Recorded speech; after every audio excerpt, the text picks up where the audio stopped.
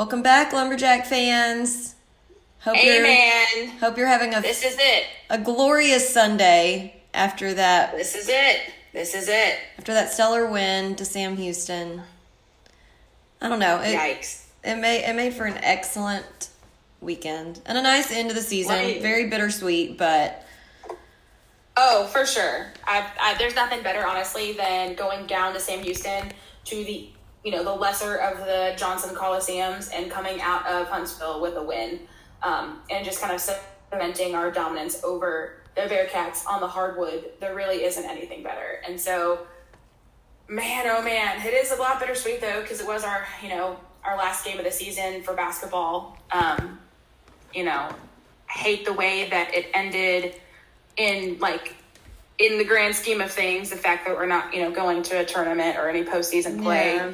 Not due to anything that our current team did wrong, which is, again, the worst part, I feel like, about the whole thing. It is the worst. It still chaps my ass, but what are we going to do? And, there's just a lot to unpack, and thankfully Jacqueline and I decided to do a separate postseason kind of recap of the entire season, and we'll also talk about stats, and we'll talk about, all the things going on that will be moving parts going into our new conference. And then we're also planning on doing an entire podcast about the WAC. We did one earlier this season with Daryl, and it was just basically just talking about their experience in the WAC and, what we have to look forward to from their standpoint. And so, but we're going to talk actually soon with one of our favorite people in the athletics department, and really, really talk about us going to the WAC and what we have to look forward to and all the moving parts with that. So there's a lot to look forward to. And we'll remind you guys this at the end of the podcast. I almost said semester. My mind is on spring break mode, and I'm just like trying to get it off of spring break mode so that I can actually function right now. It's just wild. Anyway, so yeah, I'm excited, but we'll talk more about that later. But man, oh man, what a game for the final game in the Southland. I tell you what. Nothing better than a win against Sam. Literally nothing. I mean, honestly, and I'm going to save my comments for that actually until we get to the feats of strength, because I don't want to kind of ruin what I have planned for that. But okay. Yeah. So I'll curb my comments for that. But yeah, there is nothing better. There really isn't it. We did take our little road trip down to Huntsville. Yeah. Obviously, for those who are paying attention and or at least following us on social media, posted a few pictures, posted what we were doing, and pictures of us there at the Bernard Johnson Coliseum. Again, cracks me up that our Coliseum is called the Johnson Coliseum, and theirs is also called the Johnson Coliseum. I guess imitation is just the highest form of flattery. I need to fact check which one existed first, because I really don't know. I really don't know either. Or was named first, because it could exist. I was going to say which one was named Johnson first. Yeah. Yeah, that would be really interesting to find out, to be fair. I'm almost scared to look, because if theirs was first, we're going to feel really stupid. Yikes. Surely not, though. But anyways. Anywho. Oh, man. Let's talk a little about our road trip, though. Yeah, so we basically just drove down there and went straight to the games first. And since the ladies didn't play until 2, and then we decided to eat dinner afterwards, since we'd be done around 7. We did meet in person one of our followers that we connect with on Twitter, Keely. Yeah, Keely, that was great. So that was neat. Know. But anyway, so then we went and ate dinner afterwards at a little joint called the Potato Shack. It was very good. Oh, it was so good. Oh my God. And I had heard about the Potato Shack from a couple of my friends who went to Sam Houston again, and so sorry for you. And so whenever we were looking at restaurants, I had threw it on our list of places to potentially go, because I'd heard that, they enjoy going there every single time they go visit Huntsville. And so I was like, well, And then we decided, well, we'll just kind of figure out after the game's over, like what we really like are feeling like for food. And so we decided to just hit up the Potato Shack, and man, oh my God. Best choice ever. Like, I haven't had an actual potato, like a full-fledged baked potato, in probably like 6 months. And it was worth it. Holy crap. Jacqueline, tell them what you had though. I always laugh when I say it because I know I'm saying it correctly. It's just a weird word and I don't like it, but anyway. It is a weird word. But of course they had poutine on the menu, so I had to get that, and it was really good. It was good. It was different. It wasn't like your standard poutine because it's supposed to have like cheese curds and stuff. But it was like French fries, and they had a bunch of mozzarella cheese, but it was like good mozzarella cheese. So, because I'm kind of snobby about my mozzarella, and you could tell it was good mozzarella cheese. And then it had like crispy chicken and corn and gravy, and it was really good. And they did have my favorite cider, of course, the Austin East ciders. It's my favorite cider, and they had that. And then we both got funnel cake fries, which were really good. I will say though, my stomach hurt really bad later last night because it did? Yeah, the last time that I ate funnel cake, I got sick, and I just don't eat stuff that fried or sugary like ever, so oh no. I didn't get so sick, sorry. but I just was like, oh, I should not have done that, but they were good. They were so good. So yeah, I ordered, I had the funnel cake fries as well. It was so funny because I walked up first and I ordered like my meal first, and I was just looking at the menu because usually Jacqueline looks at the menu prior to us going, and she said she had looked at the menu a little bit, obviously, and so it was just funny because I was like, yeah, I would like some of the funnel cake fries, and she was, I was gonna order the same thing. I was like, oh my God, we were just on the same page on that one. Yeah, and then she said, well, we can share them if you want, and I was like, no, we'll get our own. Okay. I'm gonna be a pig. I didn't know, like, I didn't know how big of I didn't know how big of an order it was, first of all, and so, and plus, me trying to, try, keyword try to be good with like low carb food. I was like, well, maybe I'll just have like a couple, just have a couple. But then as soon as I realized that it was like not a huge order, I was like, okay, fine. Like, I'll just get my own. And it's probably a good thing I did because I ate that whole fucking basket because it was so good. Yeah, and there weren't a whole lot, so. Yeah, it wasn't like a huge order or something. If it was a bigger order, I'd have been like, well, maybe not. Maybe I'll just have one or two of yours. But anyway, so ordered that. I also ordered, for my main dish was the hot wing potato, which basically just regular baked potato, but it had like almost like, I would say, boneless chicken wing kind of pieces kind of sprinkled on top of the potato, and you could have choose between having it in mild spicy or spicy garlic sauce, and so I chose spicy garlic because I just really love spicy garlic. Anyway, so it was delicious. That sauce was so good. That sauce was so good. Like, I was really considering, like, I was to the point where I'm just gonna go up there and order some hot wings in this sauce to go and then eat those today for lunch. I almost did, but I was just, as soon as we were done eating, I was so full, like I could barely move to the car to go and like sit and drive home for an hour and a half. Like, I was so full. Like, I honestly didn't eat again until today at like 2:00 because I was still full. Like, I woke up full and I was like, there's no way I can have anything. And then guess what we had for lunch today? What? Wings. From where? Hot wings from Wingstop. Oh, yeah. Yeah, anyway, so just, I love wings, and wings are a pretty good, for the most part, low carb meal. So that's usually my go-to if I can't think of anything else to eat. But anyway, so it was just a really good, obviously I don't like going to Huntsville, but it's just, it was a good day. It was a good day. We went, saw the girls win, saw the guys win, had some good food afterwards, saw some people that we hadn't seen in a while in the stands, and met a few people like Keely that we always are interacting with, but just haven't met before. And so it was a nice day all around. It was a good trip. Can't wait to make some trips next season, some new trips. And so we're just excited for what the future has to hold. I just wish that obviously we could, continue playing, but out of our hands anyway. So, all right, let's just talk about the background. I know we've talked about it before because we've already played Sam Houston once, but let's just, as a little refresher.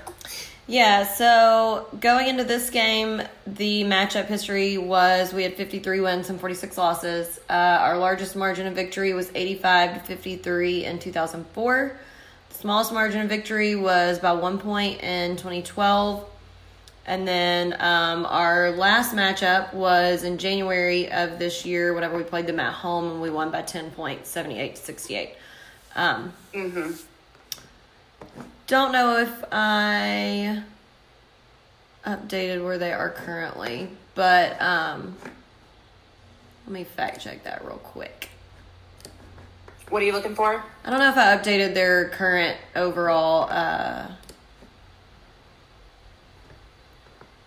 record going into that game. Yeah, give me 2 seconds, and I will... Well, they were probably 13-2. So because that was from the last time that we played them. I just copy and pasted it. So going into that game, overall, they were 19 wins and 7 losses, and they were 13-3 in conference. They're 13-3 now. Oh, sorry, 13-2 in conference. Yeah, so they were 13-2. Yeah. So going into that game, they had lost to SMU by 30, Tech by 32, Boise State by 31, LSU, Texas. Of course, then they lost to us. Then they lost to Abilene Christian, and then they lost to us again. But going into that game, so their wins, they had won against Dallas Christian, Howard Payne, Laterno, Rice, UTRGV, Mary Hardin Baylor, Nichols, Sela, Central Arkansas, Lamar, HPU, ACU, Texas A&M, Corpus Christi. So they beat Nichols again, Southeastern Louisiana again, Central Arkansas again, Lamar again, Houston Baptist again, and Texas A&M, Corpus Christi again. So there's that. So the starters for the game, we had our normal starting 5 back in the lineup. We did end up getting the dub, 64-59, and they showed that their attendance was 1,215 for that game. Sweet. So while you were talking, I did do a little bit of fact checking, and it turns out that William R. Johnson was built in 74. And Bernard was built in 76. But the year it was named Bernard Johnson, according to Wikipedia, which I know isn't the best source, but I really couldn't find anything else, was 1986. Because when it first opened, it was called the University Coliseum.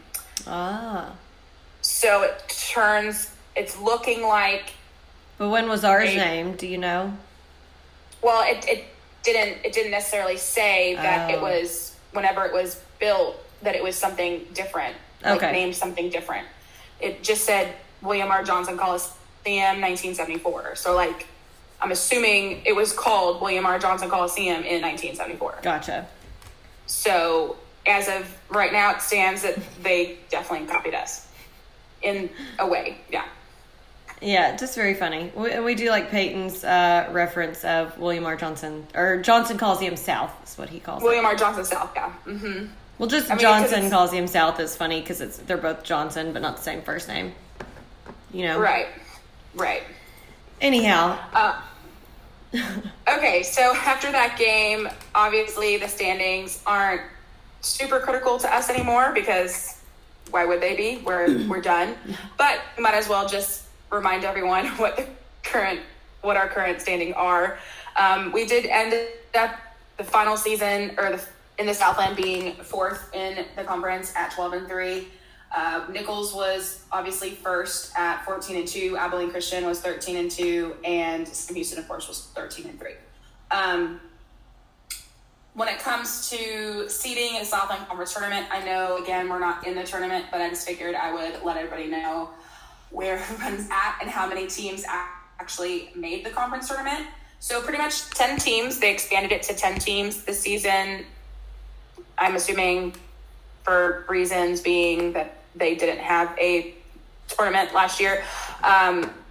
So the seeds and bracket for this year's tournament have been finalized. They, again, expanded it to 10 teams. It begins on Tuesday, March 9th, I'm sorry. So obviously Nichols, because, they're just so lucky they didn't play us or ACU, they secured the number 1 seed and its first regular season conference title since 2018. And then, of course, Abilene Christian was 2nd seed and Sam Houston was 3rd seed. Northwestern State 4th, New Orleans 5th, Lamar 6th, UIW is 8th seed, 7th seed, I'm sorry. Southeastern was 8th seed, McNeese is 9th, and then Houston Baptist squeaking in at number 10 with a losing record of 5-18, made the conference tournament at number 10. Yeah, and the only reason they made it is because we weren't able to go. Correct. So if they were able to go, they would have been knocked out, and we would have been the 4th seed under Sam Houston. So literally only the bottom 2 teams did not make it. Like, only the bottom, outside of us. You know what I mean?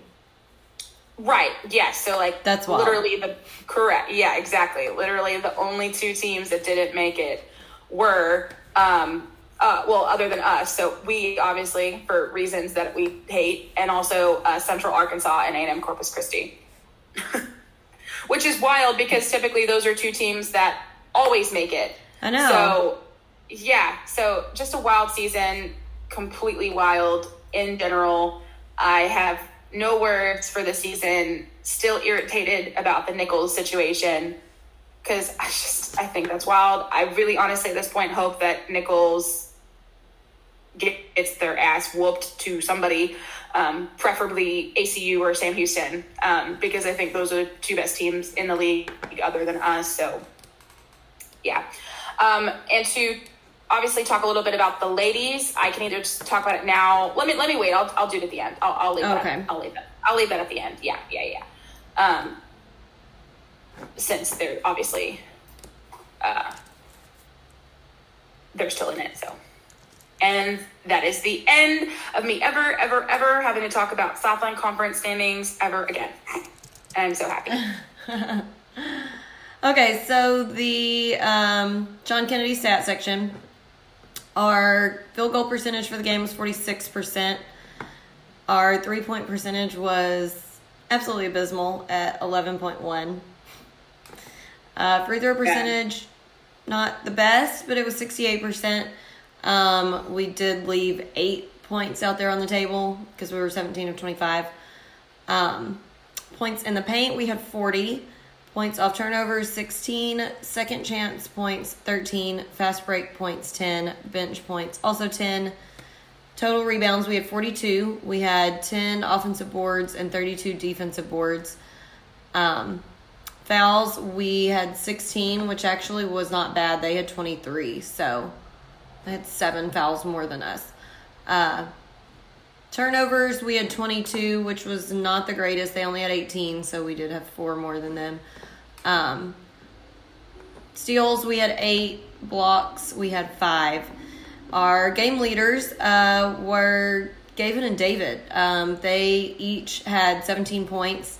Gavin nearly had a double-double. He had 8 rebounds and 1 assist. David had 3 rebounds and 4 assists. So they really led the way with the points. Everyone else was in single digits. Yeah. Okay, so I will start into my feats of strength, my starting 5. So just the very first one is just the most general, but it is just always wonderful to beat Sam Houston. It really is. And that game, which I'll get more into it on my grievances, but they kind of started out a little bit hot. Not really hot, but they did come out a little bit where I was like, are we going to let them get the better of us at home? Because it's just such a rivalry game that you never can tell, where the emotion and the energy is gonna fall. But it was very hard fought win, and I almost got a little nervous at the end. So we had a 10-point something lead with less than 2 minutes. I was like, okay, well, we're good. I mean, it's possible, but it's not probable. But then we kind of did let them get close, and they had to start the foul game. And anyhow, obviously we came out on top, but it's just always wonderful to win. So defense, I had a few good points. David got a steal on the very first possession. And then Cam had a great steal and a fast break. Nigel had 3 steals. So it wasn't our best defensive game, but they were scrapping pretty good. So I was happy with that. I wish we could have caused them to have more turnovers than we did, but still good. On offense, I was pleasantly surprised. Charlie was like really banging in there kind of from the beginning.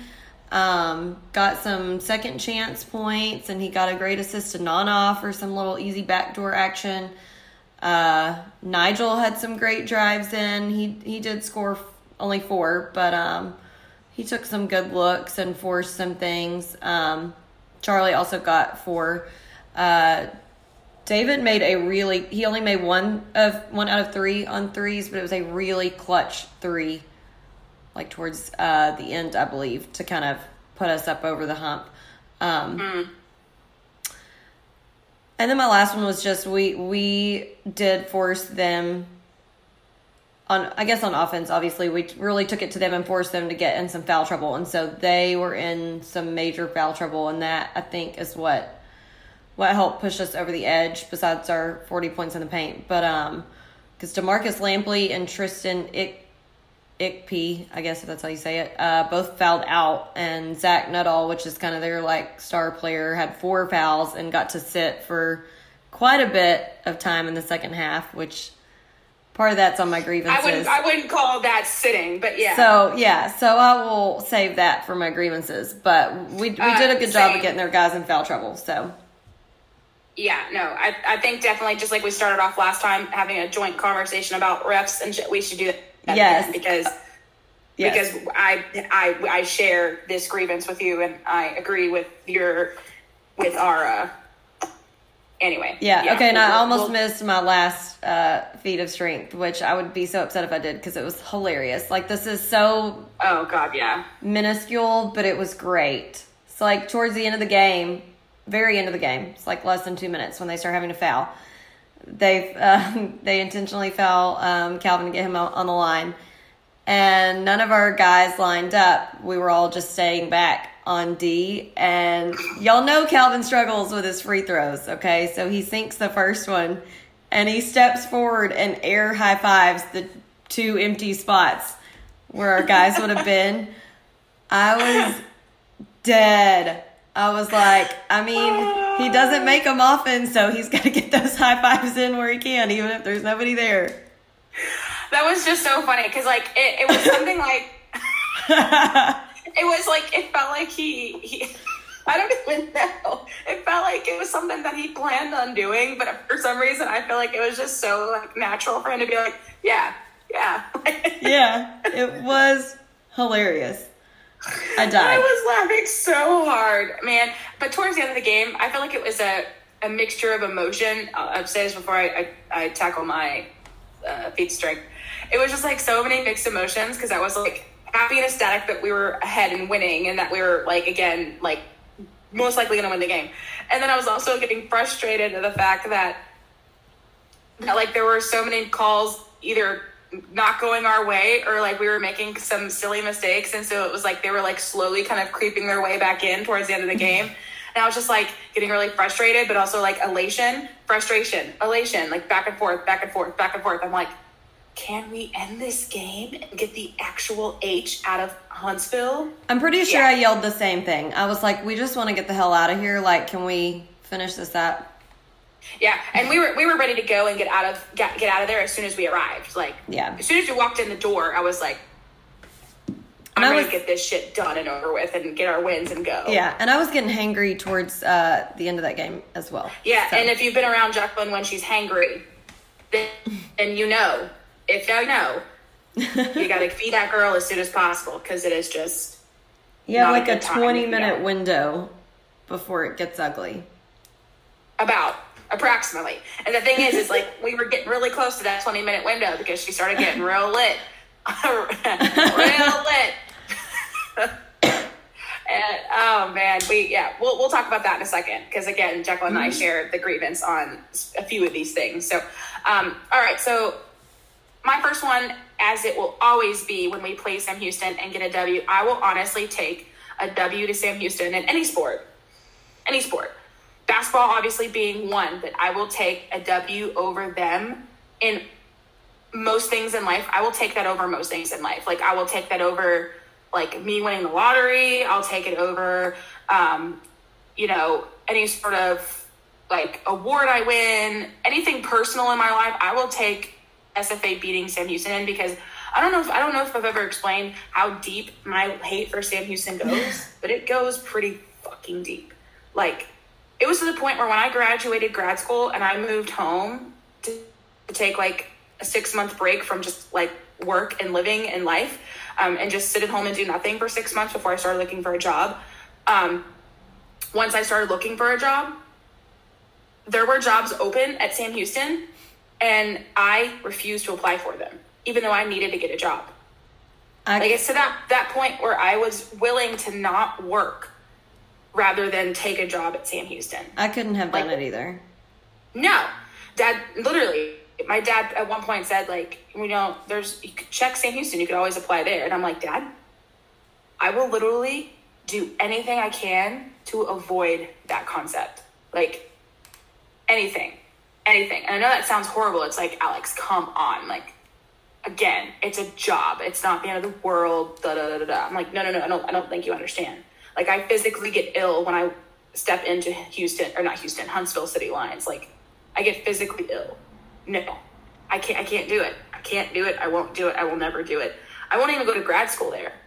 Do you think I want to get a fucking degree from there? Absolutely not. Yeah, no, we don't want paper hanging up on the wall with Sam Houston's seal on it. No.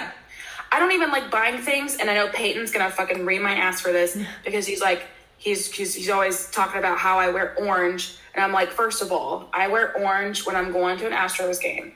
Yeah. That's a different color orange. I wear orange when I absolutely have to for work, because of course, knowing my luck, I did get a job at a school that's blue and orange. Fuck. Yeah. Anyway. Yeah. Okay. So those are the only 2 times I will wear orange. Ever. If you look in my freaking closet, I have no orange. If you look in my drawers, I barely have any orange. I probably have 2 shirts that are orange, and they're both, one Astro, one is for work, and Angelina. That's it. I won't even buy orange. Nothing. Yeah. Not Nothing. Unless it's for that specific purpose. I won't even buy oranges, the fruit, unless I have to. Anyway, so anytime we get a W over Sam Houston, I will take it, especially after we had a rough loss just a few days prior. The fact that we were able to nut up and persevere and come together as a team and as a family. Again, I'm saying we as if I was on the freaking court, but you know what I mean? And win against our most bitter rival is always just so sweet to me. Like, I feel like a comeback W after a hard L is like so much sweeter, because it shows how well the team can bounce back and come together and just overcome adversity than anything. It's hard to say that you've overcome adversity when you win 15-0, like you totally wipe the board with the whole conference. You know what I mean? It's like, oh, we've overcome so much adversity. It's like, well, not necessarily. You just are dominant, But when you're struggling like that after a hard loss, and the last thing you're thinking about is preparing for the next game ahead, and then you have a really crappy practice to get ready for that game, it's like, shit, But anyway, so let's talk about some good defense moments. I noticed that you mentioned Charlie having good looks down and doing well. Yeah, he boxed out really well. He had a couple. Yeah. I believe Charlie also had, let me see here. He had, I think, at least 1 block, if I'm not mistaken. He had, 1 block. He had 2 blocks. Charlie had 1 block. Nana had 2 blocks. Oh, sorry. Yeah, it was offline. It's okay. Yeah. He had an assist on there. He only had 1 personal foul. He got 3 rebounds, but he got 3 rebounds. He hit 2 of his free throws. He had 4 points. Again, doesn't look like he did a lot, but a lot of what he did was obviously not on the scoreboard. I mean, he was working hard down there. He really was. Another person who was working hard down there in the paint was Nana. Nana was working overtime down there in the paint. He was a blocking machine. He had 2 blocks. Anytime he was in the game, he was working hard, trying to battle down there in the paint. He did a great job. Calvin had a nice block as well. Nigel had 3 steals. Just doing well across the board there. Offensively, Calvin had this, and the only reason why it's in my feats of strength is because of the fact that it was so insanely ridiculous that we couldn't help but laugh. Obviously it's kind of a because it didn't go in, but he had this monumental dunk and it was so embellished. And he literally tried to dunk that sumbitch down with one hand and that ball hit the rim and sailed into the air. So he was way the hell off on the dunk, but the fact that he tried and he was so aggressive with it so early in the game, I really think that was one of our maybe second or third possessions of the ball. It was such an early attempt to be aggressive to the basket. I was like, that's a strength right there. I want to see that aggression from him all the time. Yeah, I'm very glad that you mentioned that because I definitely said when it happened, I was like, I'm not even mad about it. I'm just so thrilled that he tried. I want to see him try to dunk more often because that's the only way he's going to get better at it. And I need to see that aggressiveness on offense from him. Totally.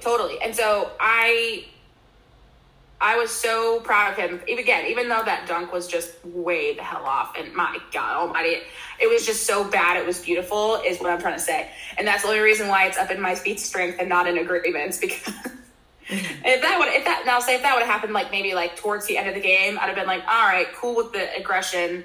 I like the aggressiveness of it, but Jesus, we needed stuff like that to go in. Not in the beginning of the game when the game literally just started. We can afford it then. We can't afford it with 2 minutes left on the clock and we're only up by 4 points kind of a thing, because that's just a wasted possession. Anyway, so I'm glad he tried it early on and not at the end of the game. Again, I mentioned Charlie. He was doing really well. Again, he had a moment where I think this is when he got his main point was he got a rebound, put back, and then got fouled on the put back. And so I'm pretty sure that's when he at least got one of his points was on that basket right there. And David had 4 assists. He was playing well, again, showing out for his family, his dad, Bob, and his brother, Matt, his identical twin brother, Matt, were both there watching him play his last game. Again, hopefully not his last game as a Lumberjack, but again, we don't know. Who knows at this point. Anyway, he did well. I really, really liked the crowd that we had from SFA. Again, I know that we couldn't have as many people there as we usually do, just because, again, COVID, and we have more to say about that aspect of it. But we had a really decent crowd regardless. There was a lot of purple there. Very proud of y'all for either making the trip down or making the trip up, depending, again, where you live. Sat next to my friend Devin, who lives in Dallas, and he came down for the game. He usually does. And usually we sit next to each other, and so it was nice seeing him. I'm glad he came down. And really just really proud of Gavin and David for carrying the team yesterday and really just literally holding their own. Because, again, they were the only 2 that scored double-digit points, and so both with 17.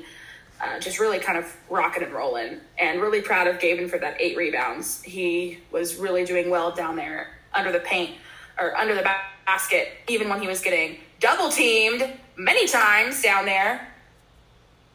Anyway, yeah. All right, so let's move on to our second section. With the airing of grievances. I got a lot of problems with you people. Now, you're going to hear about it. You. Oh, boy. All right. Now, Jacqueline, here we go. Which one do we want to start with first is the question. I think we should start with the staff and the masks and stuff first. I agree, because that's what we came into contact with first, was the staff and the mask and / seating issue. So listen, y'all know we are totally on board with wearing the mask, and that's fine and dandy, and we are so happy to do so, and we remind people to do so at SFA on our podcast. Absolutely. That is not the issue here. That is not the issue. But they literally were like policing the section where, if you had it off your face for like 2 seconds, they were up in your grill. Can you put your mask on? Can you please put your mask on? Yet there were people all over their section not wearing their mask, and freaking Hooten didn't have his on most of the game. It was just wild. And again, like, we are not mad at the fact that we had to wear them in the game. We're not, because we wear them when we're at the SFA game. Like, it's not the fact that we have to wear them. Not at all. We are not complaining about the fact that we had to wear them. Oh, woe is me. That is not it. Absolutely not. But it's the main fact that, first of all, where Jacqueline and I were sitting for the girls' game was literally near no one. Like, we were sitting up in the stands where we had to buy our tickets, because those are the only ones kind of available at the moment. And the only people we were sitting by literally were 3 rows behind us, way more than 6 feet away. And then my friend Devin was sitting 2 feet away from me. And that was the end of it. That was it. No one else was near us ever. And literally, I took my mask off for literally 2 seconds to take a sip of water. And then I put the water down on the ground, and then I was turning and having a conversation with Jacqueline, who I sit next to and see all the time. Okay, of course, they don't know that, but still. Well, but if you bought your seats together, then it shouldn't. We're already exposing ourselves to one another, so it shouldn't matter. Right, exactly. This lady came over, and I kid you, not even 2 minutes after I had it down for literally 2 seconds. I felt like it was 2 seconds. It was probably more like 2 minutes, but still having a conversation. She comes over. Ma'am, I need you to put your mask back on. It's like, oh, shit, I'm sorry. But the thing is it was overboard, because it wasn't just me. It was everyone. But the thing is I have no problem with asking to put it back on. That's not the issue there. It was the fact that they were overly policing our section. And then across the court, I could see at least 3 people at that moment that did not have theirs on either. And they were not eating or drinking in that moment either. I was like, how do you know that I didn't just take my mask down to like reach down and grab my water again? How do you know that I didn't reach? It's so arbitrary and so ridiculous. Like, how do you know? Like, and apparently COVID doesn't exist when you're eating or drinking, but yet it exists when you have it on. Like, I just would like it's just wild. And of course they were seat Nazis about it too, because as soon as the girls' game was over, we know for a actual fact that there were multiple people there, mostly parents of the girls' team, that were not going to stay for the guys' game. They're not, because they don't stay for the guys' games on doubleheaders at SFA. They get up, they leave, which is fine. And it was their last game, and it was like it was some of the seniors and stuff. So I'm sure they were going to like eat and spend family time together afterwards, Exactly. And they already had told us that there's no re-entry with tickets. Like, there's not. So I'm sorry that if I know for a fact that if A, B, C, D, D person sitting in this row for the entire girls' game left, and they're not coming back because they've already left the freaking building and they can't get back in, then there's going to be nobody sitting in their seats. Correct? Correct. So I see no reason with me and Jacqueline and my friend Devin walking down and sitting in those same exact seats, because they were open. Nobody was coming back. And why do we have to sit all the way up at the top when there's multiple seats and rows available down at the bottom? We're not hurting anybody. We're not technically taking anybody's seats. So of course we go sit down there. And of course, Mr. Big Shot event staff walks his little ass down the stairs and comes and says, excuse me, where's your ticket for these seats? But to preface, Alex had already asked Cox's wife, and she said that she had gone and asked at the ticket office, and they said if they leave and they're not coming back, you're welcome to sit in those seats, because they even had stickers on the seats that had either a check or an X saying if it was a seat that was allowed to be like have someone sitting in it, because of how they had socially distanced everyone out. So like we had already been told if these seats are set as seats that people can sit in, and the people who were sitting in them left, then you're welcome to sit there. Correct. Yeah, exactly. And then he wants to come down there and ask to see our tickets, and we're like, the people who sat here left, so, we were told we could sit here. And he's like, okay, well, I guess if they're not coming back, then it doesn't really matter. And we're like, no, it doesn't. And I was like, moreover, if they come back, like, that's our fans. It's people that we know. So if they come back, then that's on us. That's on us to be like, okay, we'll get up and move. Like, you won't even have to be involved, because if they realistically were coming back, obviously we would move. But we knew that they weren't, which is the only reason we went and sat down there. Correct. Exactly.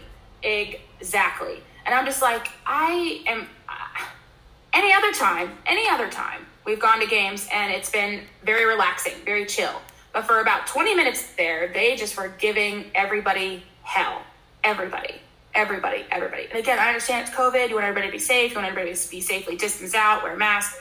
I get it. God, I get it. But the fact is that I literally stood there and I told the man, I was like, listen, he even asked for the tickets. Like, he's well, did they give you your tickets? And I'm like, no.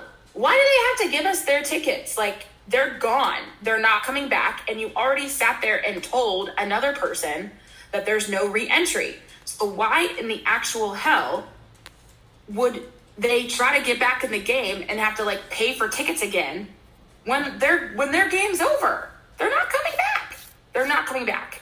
It was just wild. And the thing is he just kept coming down and talking to Cox's wife, Cindy, behind us multiple times, saying, well, until the game starts, they can't sit there. I'm like, what is the difference between them sitting here now and then sitting here when the game starts? And maybe if they would schedule their games better and not have a freaking hour of dead time in between the doubleheader games, then that wouldn't have been an issue.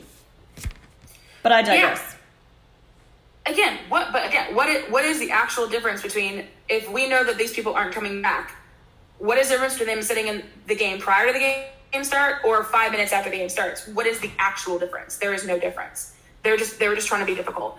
And multiple times I looked up behind me and it looked like him and his little partner in crime over there, Miss Mask Nazi, were talking to I guess a ticketing person or something, because they had on a polo shirt and name badge. And I'm like, he was just talking and pointing in all of our directions. And I'm like, go ahead and send down your boss, because I'm going to tell him the same thing. Because again, it's retarded. It's ridiculous. It makes no sense. And they never did come down, because again, they're probably smart people and they realize it really actually doesn't matter. Anywho. It did not at all.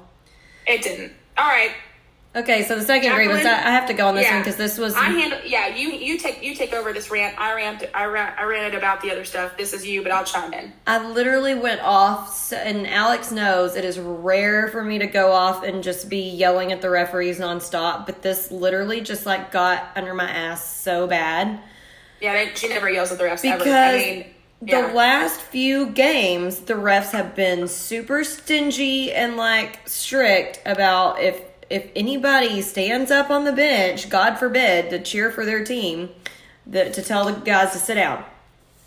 And so this game, multiple times, they're telling our guys to sit down. When they're just standing at their seat on the bench, which they're already all socially distanced out and way far off the sideline, because they have the first row of seats on the front. Since they're spread out so much, there's only 4 or 5 seats on the front row, and so those seats are only the coaches. So none of the players are even sitting on the first row. They're sitting on the second or third row back off the sideline. And anytime they would stand up to cheer, the refs would tell them to sit down. Well, then, lo and behold, number 10, the biggest shit talker on their team, gets in foul trouble and is sitting on the bench for some time. Well, he's sitting in one of the seats on the front row, but then, for when he actually was sitting. But then he keeps getting up and literally I watched it back today and you could see it on the film a few times. Because most of the time it was when we were on offense, which was on the other end of the court, so the camera didn't catch it. But he would be walking up and down their baseline like he was one of the coaches and talking to players who were on the court. At one point, he was crouched down behind Hooten on the sideline, slapping the court with his hand, on the actual playing court, inside the lines.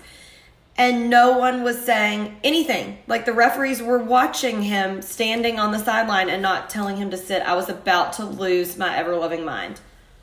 Not even the Sam Houston coaches gave a shit because, usually, again, if that would happen to, like, one of our guys, somebody was standing up too long and, like, cheering, you'd have somebody go back, whether it be Coach Cox or Mason or Chris Keith would do that sometimes, or even our trainer, Chris Elliott, would do it.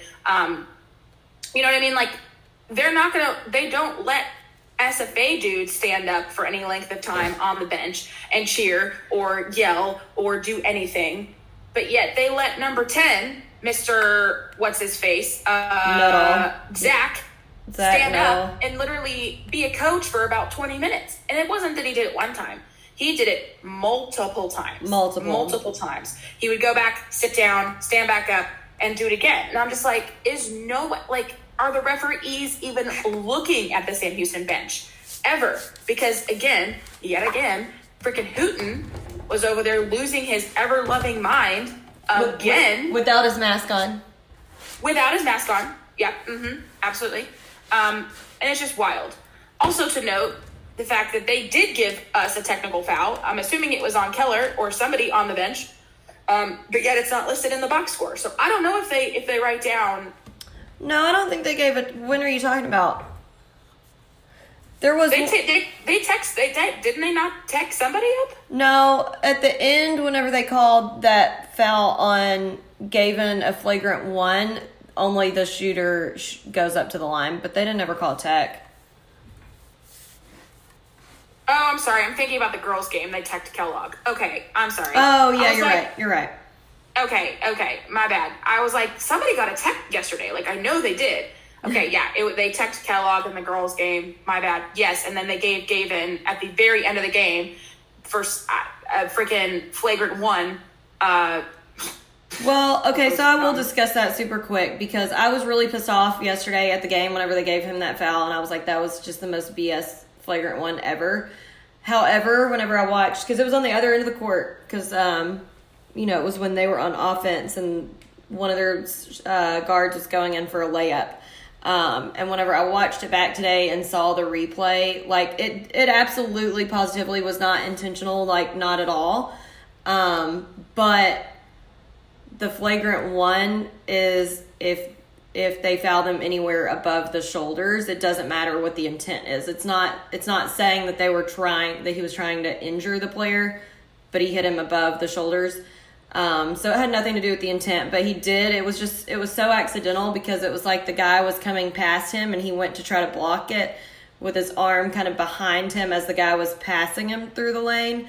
And since the dude was shorter than Gavin, like once he got under his arm, basically his face, like it wasn't even really the contact wasn't even necessarily initiated by Gavin, but the dude like ran up under his hand and literally his hand like caught his whole face. So it was a flagrant 1, but it wasn't by any means like intentional or right, because that'd be a flagrant 2 if it was intentional. I think so. I can't remember the exact definition, which makes sense. I mean, that's fine, and I'm glad you rewatched it and you went back and looked because at the moment, we were pissed off because it didn't seem like it was an intentional thing, and obviously, like you said, it's not necessarily intent. It's just you fouled him above the shoulder too hard. Like, okay, got it, and that's fine, and that's totally fine. Again, it was on the other side of the court, and it was hard for us to tell. But at Sam Houston, they are all big talk about their facilities on campus, but yet they don't even have one tiny ass little board, and it's behind us. So we have to turn and crane our necks to see any sort of replay, which they didn't replay it. So had no idea. I don't think they can play like nice videos up there because I didn't see them playing any kind of videos on it. I don't think it's that like tech savvy. No, but I'm just saying, like, as much as they spend so much money on facilities on campus, like new buildings and new this and new that, they sure as shit haven't updated that damn Coliseum much. I've heard the locker rooms are really nice, but they need a new scoreboard. Like, that's just... And that's great, because we're getting new locker rooms too, baby girl, so... I know, I can't wait to see them. And we have a badass scoreboard, so... To them too. All right, so to finish our grievances, I'll finish mine out, then you could do yours. So we've talked about the stupid refs, and we talked about the staff and all that stuff, so we can skip over those on our lists. One of the first plays of the game was a really, really nice steal, but, and here's where the grievance comes in, the B-U-T, the big but. We literally gave it away, like, immediately after we got the ball. Like, we literally went down the court, tried to pass the ball too long, and it just immediately went out of bounds. Like, we just gave it away immediately on our very first possession, literally. Like, we got the steal, we were looking good, we were going down the court, and then just bad passed it right out of bounds. And I'm like, well, this doesn't fare well for the rest of the game. Like, as soon as that happened, I made the note on my phone. I'm like, here we go. Like, please, Lord, let not this be, like, what we're doing throughout the whole game. Another thing I want to talk about is number 10, Zach. Zach Nuttall is probably the biggest shit talker I've ever seen in my life. Well, at least this season, on the court. He was trying so hard to get into the head, specifically the one time I saw it the most was against Country. First of all, he was guarding Country, which kind of seems like a mismatch to me. Yeah, whatever. It was. Anyway, he was guarding Country, and literally they're on the side of the court, the wing closest to us in the stands, so we could hear him. He's literally down there saying, "What up, Daniels? What up? What up, Daniels? What up? What up? What are you gonna do? What are you gonna do? What are you gonna do, Daniels? And I'm like, bruh, I'm gonna need you to calm down. And the best part is Country didn't say anything back. Nothing. nothing. Until he either blocked the ball, I think it was, I don't know if it was a block or he made a layup or something, or he assisted in a layup. I couldn't remember the exact moment. And literally it happened, and all Country did was turn and look to number 10 and just smile at him. Like the biggest Cheshire grin I've ever seen in my life. And I was just like, dying. I was like, now see, that's how you shut up a shit talker. You don't have to say anything back. Yeah. You prove it on the court. You prove it with the score. Like, that's how you shut up a shit talker. That's the best way to do it. No, 100%. And I was just laughing so hard. It was hilarious.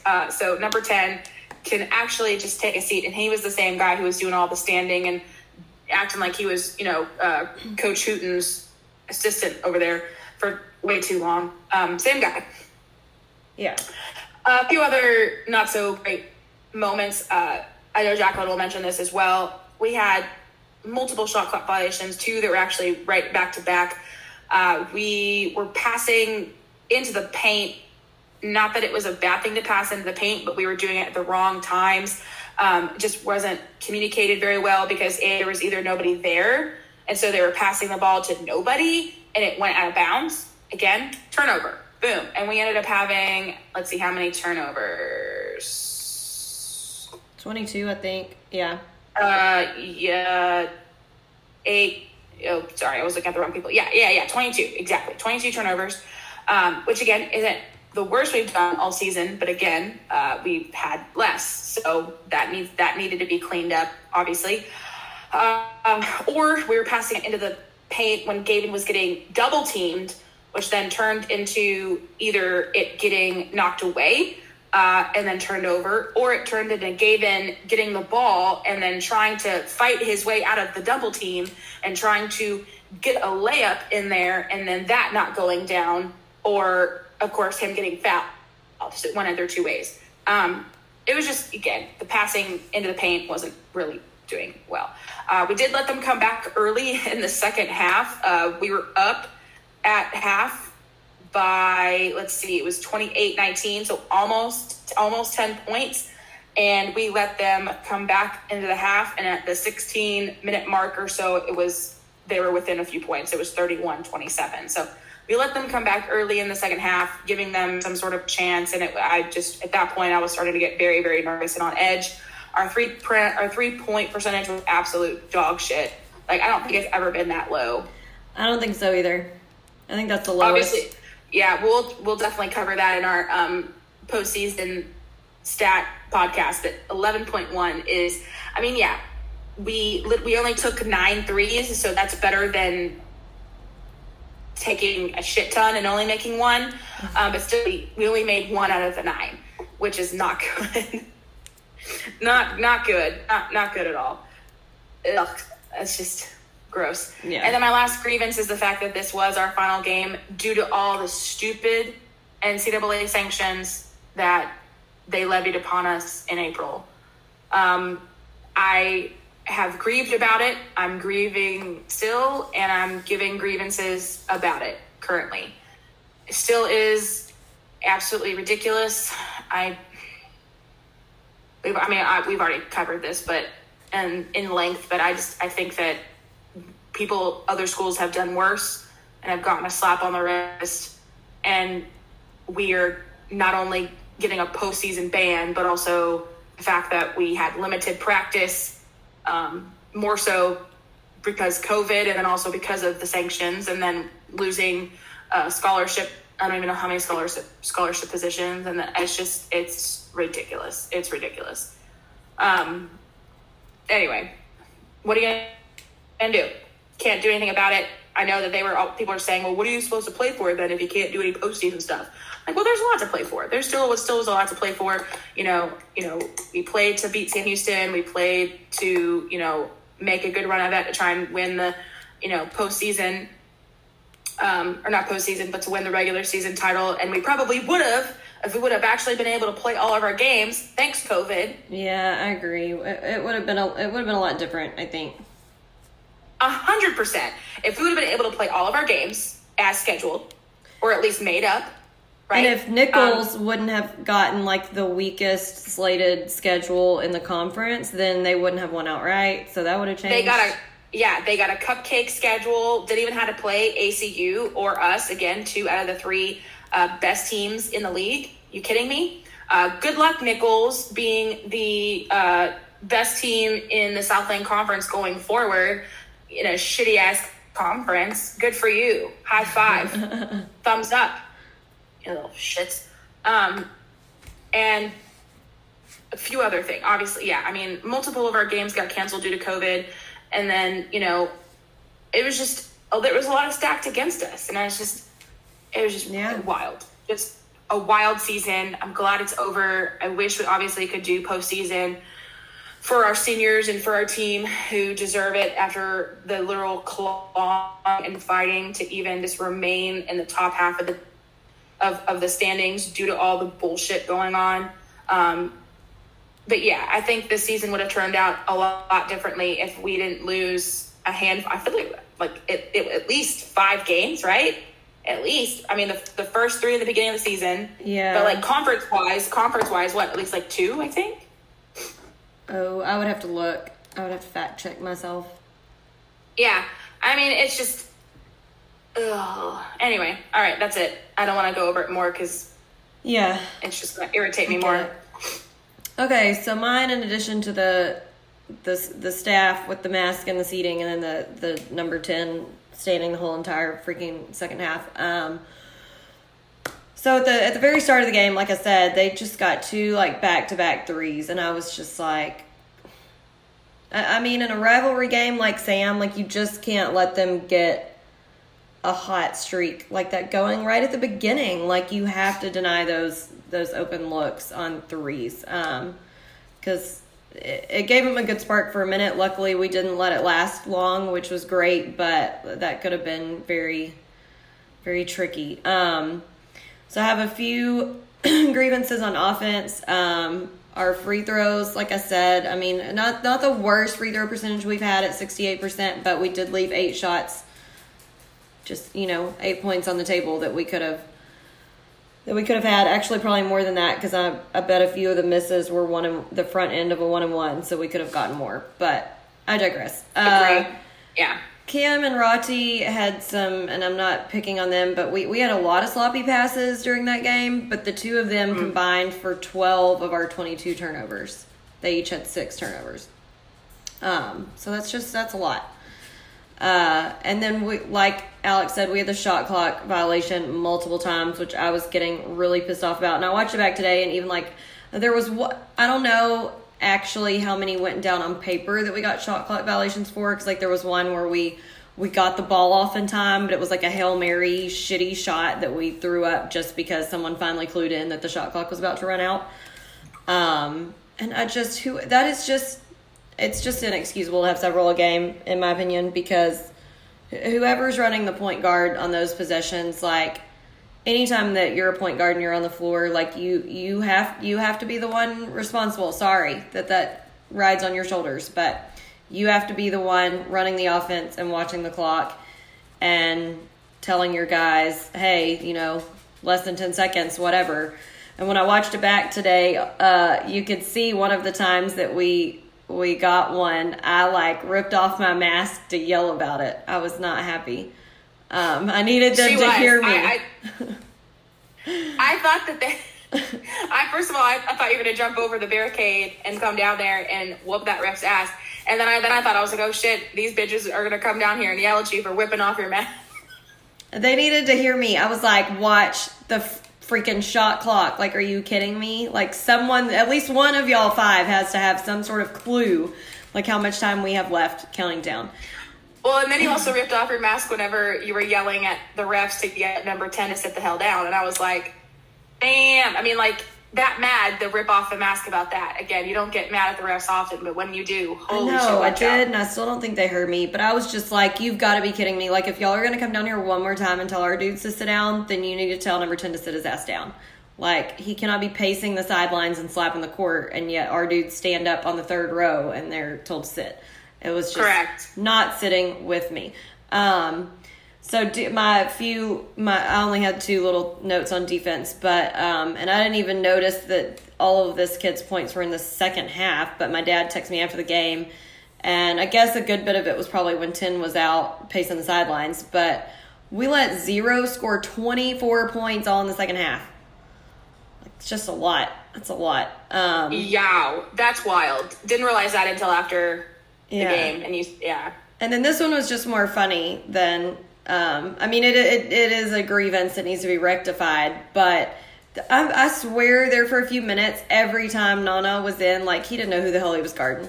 And I'm like, I don't know whose responsibility it is to tell, like, probably the person he's coming in for, like, somebody freaking tell Nana who he's guarding. Like, let him know who his man is. And there was one possession where I'm pretty sure it was 0 he was guarding, and it was like total mismatch.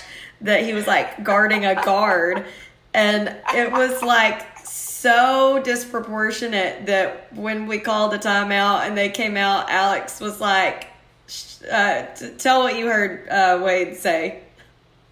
Oh, yeah. Okay, so they're coming out for a timeout or for a media, I can't remember, and they go and they sit down and they're sitting there talking, and then I can just hear Wade, he takes off his mask, looks at Nana and goes, "Good job, Nana."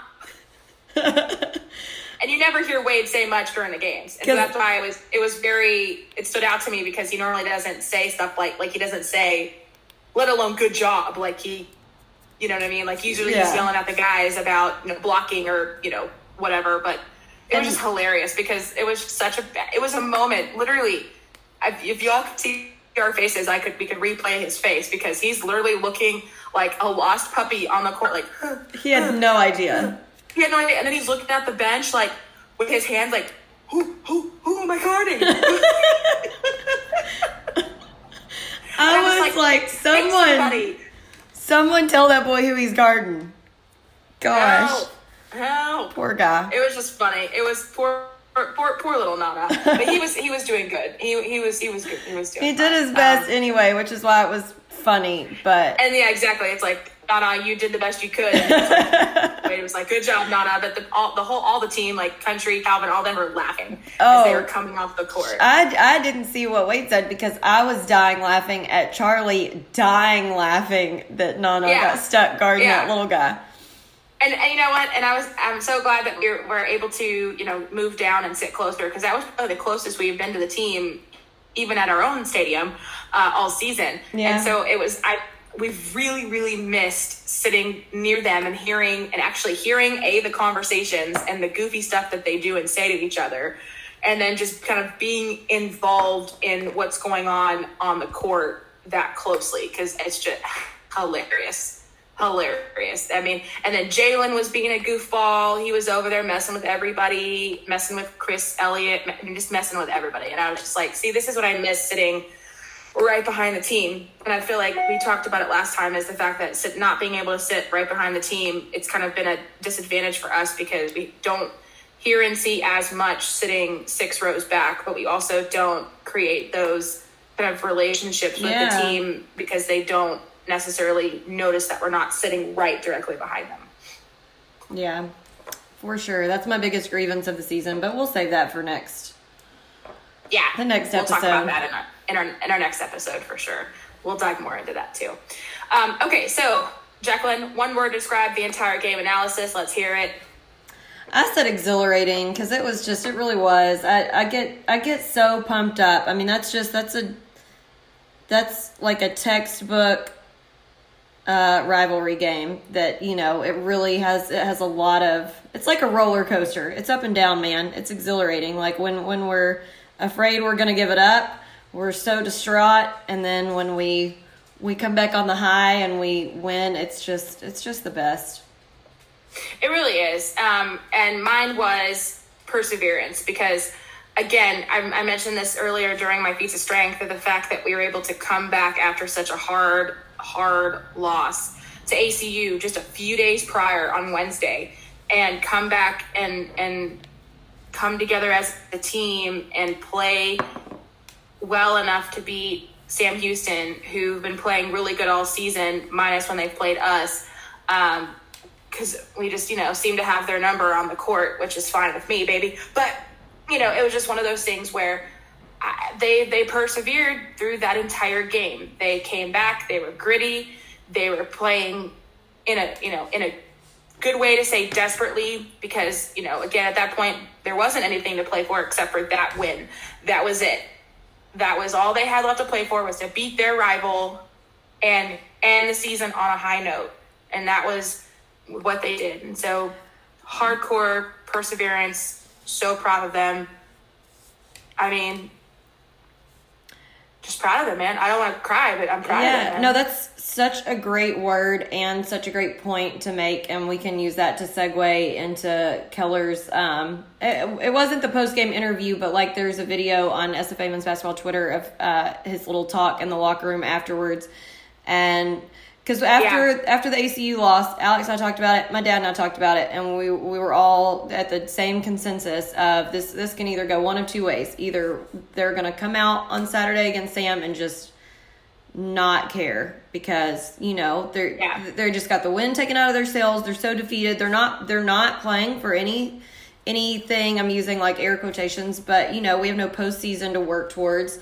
And at that point, we weren't going to be able to have any share of the outright title. So there wasn't anything of that nature left to play for. Or we were like, they're going to come out and be ready to, get a win for their last game, especially for any of the seniors not coming back, and just a rivalry win. So we were like, it's going to go one of two ways dramatically.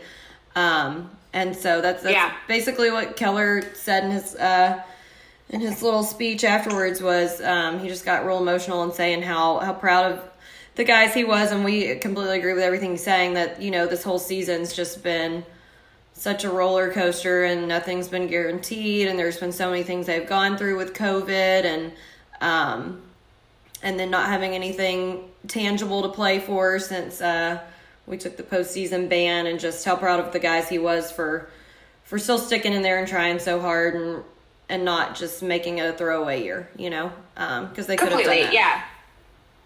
Oh, they totally could have. I mean, as soon as they found out that their ban was held up for this season, they could have just shut down right then and said, all right, that's it. Like, we're done. Like, we're just going to literally phone in the rest of the season. They could have done that. They easily could have. And yeah, like I made some notes about what he said during his little super emotional speech. Like it was very emotional. He started crying. They really choked up. I started freaking tearing up watching it because I was like, man, this is like hitting me right in the ticker. And he was talking about their character, who they are as men. He was talking about how proud he is of them, the coaches, their parents, because they raised them and they instilled good morals and values in them. He was talking about how the practice before the game, they went horribly, but yet the night before the game, apparently all the players and all the coaches shared and put their emotions on the table and on their sleeve, and everyone got emotional. And oh boy, I was like, what? Wow, he said that Gavin, and that you never see Gavin get emotional, and he was definitely emotional on Wednesday versus ACU game. And then I guess apparently the night before, everybody was just getting emotional and letting it all out. I'm just like, oh my God. And then he said he cannot wait for next year. And he said that he cannot wait because they will have something to play for next year. And I'm just like, yes, let's fucking go. We can't wait. It was very inspiring, and it gives us hope for sure. Plus that post-game celebration with all the water flowing everywhere and, everybody dancing and having a good time, and David getting lifted up into the air by Cam, I believe it was. It was really sweet, really great. Some Instagram troll commented on the video saying, real classy, destroying a locker room. And I'm like, A, it's water, and B, oh, jeez. What? Destroying the locker room? It's water, my friend. And also, don't tell me you haven't seen other teams do the exact same thing when they win a big game not at home. Every team does that. Every team does it. That's not destroying. That is not destroying. Anyway. It's water, bruh. Give me a break. When I saw that on Instagram, it took everything I had of me not to reply to that person. Everything I had. Anyway, another random kind of comment we had. It was so funny because I posted on Twitter. I said, hey, we're going to be recording our podcast. If anybody has any comments, random statements or questions, go ahead and post them below. And one of our favorite followers living in Chicago, John Irwin, he literally put, is it football season yet? No, it's not yet, John. I'm sorry, not yet. No, but we cannot wait for football season for Colby Carthel and the Jacks to start playing in the fall again. So almost, but no, it is not. We still have a bunch of other sports to get through. Oh man. All right, so yes, guys, obviously this is the last basketball-related podcast, meaning basketball game-related podcast of the season of the Southland Conference, but next year we'll be hitting the WAC and it'll be a whole nother ball game. But we do have other episodes planned. Like I said, we're going to do a wrap up for the whole season. We're going to do a whole podcast about the WAC and going to the WAC. We're going to hopefully get out to a baseball game or two and do some potentially live podcasting or live recordings at the baseball game, and hopefully maybe a few more. Who knows? We'll figure some things out. And then, of course, like we always do during the summer, we'll probably do a couple random ones during the summer, maybe a update where our guys are now, of some notable alumni. If anybody has any ideas for podcast episodes, please let us know. I'm sure we'll probably, do a life podcast. We've been talking about doing it for a while, talk about relationships. Maybe you don't want to hear that. Anyway, but lastly, and most importantly, let's talk about those Lady Jacks. So, of course, like I said, the women clinched. They're 14-0 in conference. They are perfect. The only team in the Southland to go undefeated.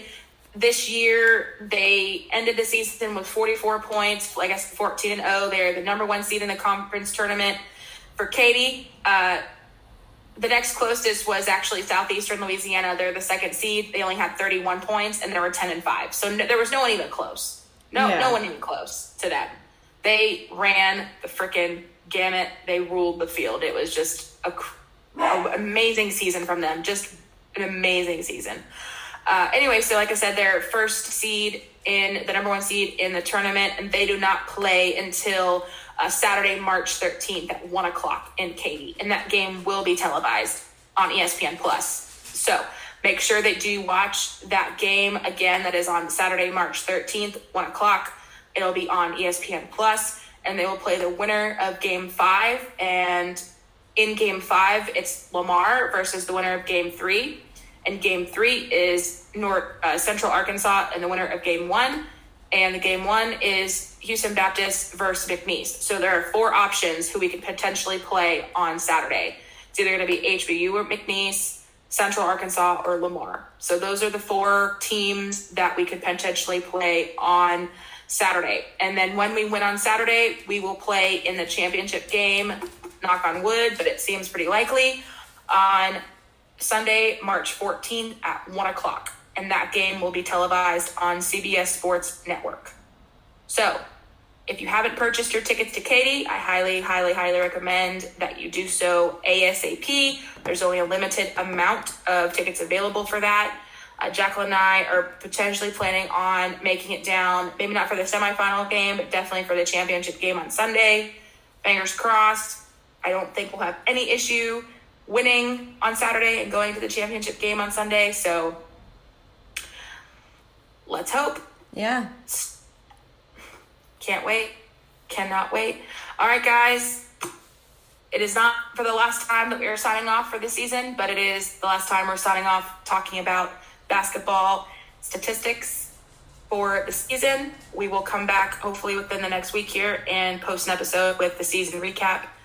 But man, end of the season, last game, and it's just kind of weird to say that it's already the end.